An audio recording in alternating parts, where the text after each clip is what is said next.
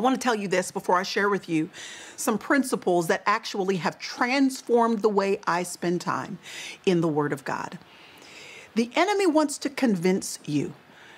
He wants to convince me that God has some sort of hotline connection between he and certain people, that it's just our spiritual leaders, our pastors, our Bible study teachers, the folks that are on staff, the people that are in full-time ministry, the folks that have, a microphone on their jacket, the people that are in the spotlight, the folks who we go past their Instagram feed and we are admonished or encouraged because they are teaching and preaching to masses. The enemy wants you to think that it's a seminary degree that is required before you can actually have a fervent, ongoing relationship with God, where you yourself can open up the Word of God and know that the Holy Spirit can illumine the scriptures and give you guidance and direction and insight and clarity and encouragement and comfort. He wants you to think that that kind of fervent friendship with God is only for certain people, because he knows that as long as you and I are not convinced that we can hear a fresh word from God for ourselves,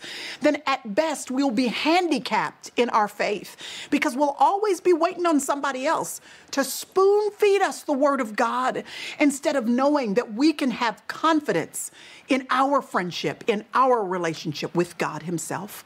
And I want to share them with you. Position yourself to hear from God. I'm going to say it again. Position yourself to hear from God. There is power in your positioning, in your posture. Okay, I mean this in a spiritual sense, but I also mean it in a physical sense. I want to tell you about both.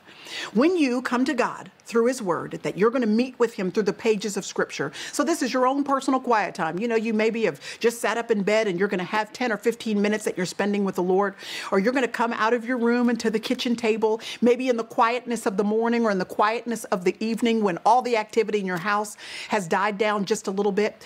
You're going to position yourself over a portion of scripture. And I'll tell you in just a few moments how you can choose a portion of scripture to dive into.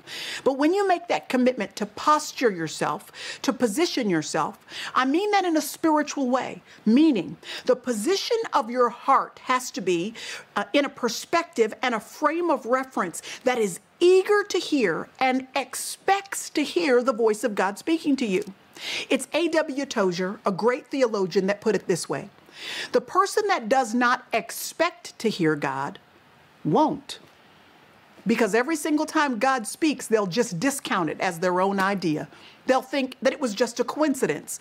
They will attribute it to anything and anybody else except what it is: God's breathed word coming to life through the power of the Holy Spirit to speak to you, to give you guidance and direction in your own personal life.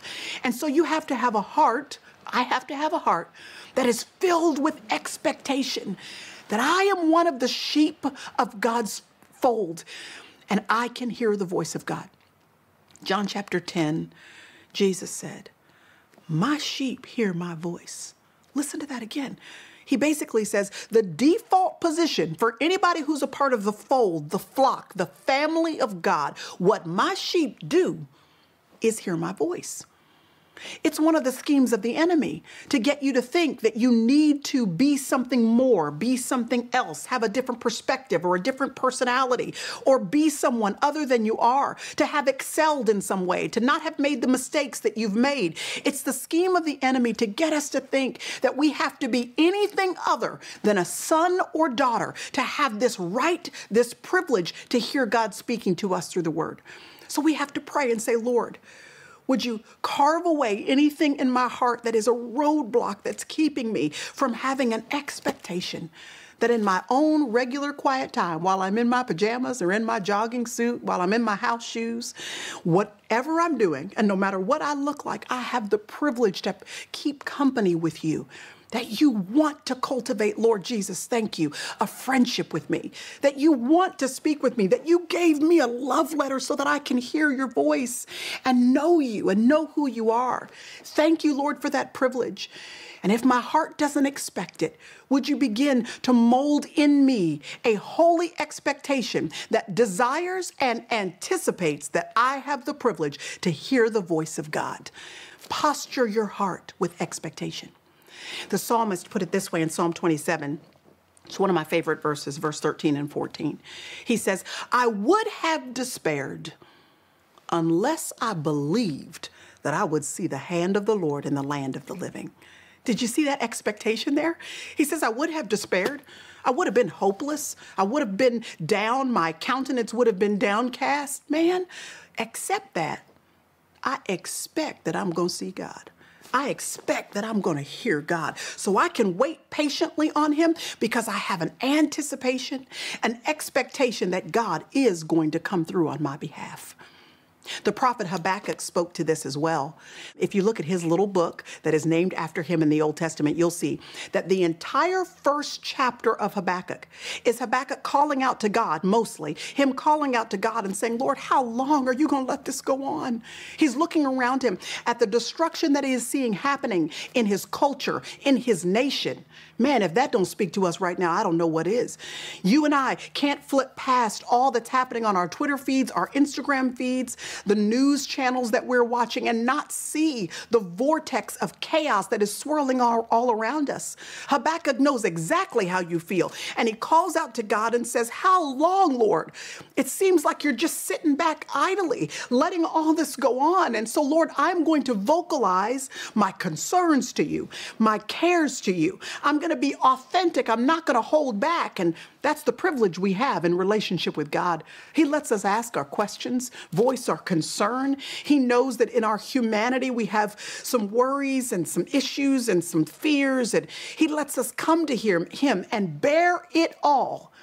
But after Habakkuk bears it all, chapter 2, he says, now I'm going to climb up on the watchtower. And I'm going to wait to see what it is that my king is going to say to me, how God is going to respond to me. Do you see that? He positions himself to hear from God. He says, I'm going to climb up on a watchtower. Back in biblical days, there was a stronghold or a citadel that would sit at the front of a city. And it was designed so that a soldier or a watchman could climb up to the top of this watchtower, position himself above ground level circumstances. In other words, he was saying, there's too much chaos swirling around down here. I'm going to be distracted if I keep myself positioned here. So I'm going to climb up on the watchtower where I'm up above ground level distractions.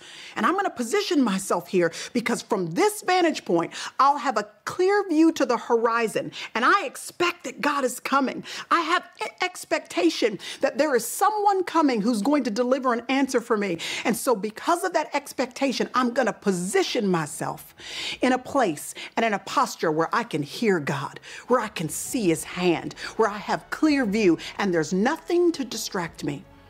Position yourself.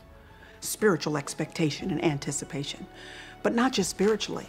Like Habakkuk, position yourself physically. Do you see that? He climbed up somewhere. He went to a place where there was some silence and some solitude.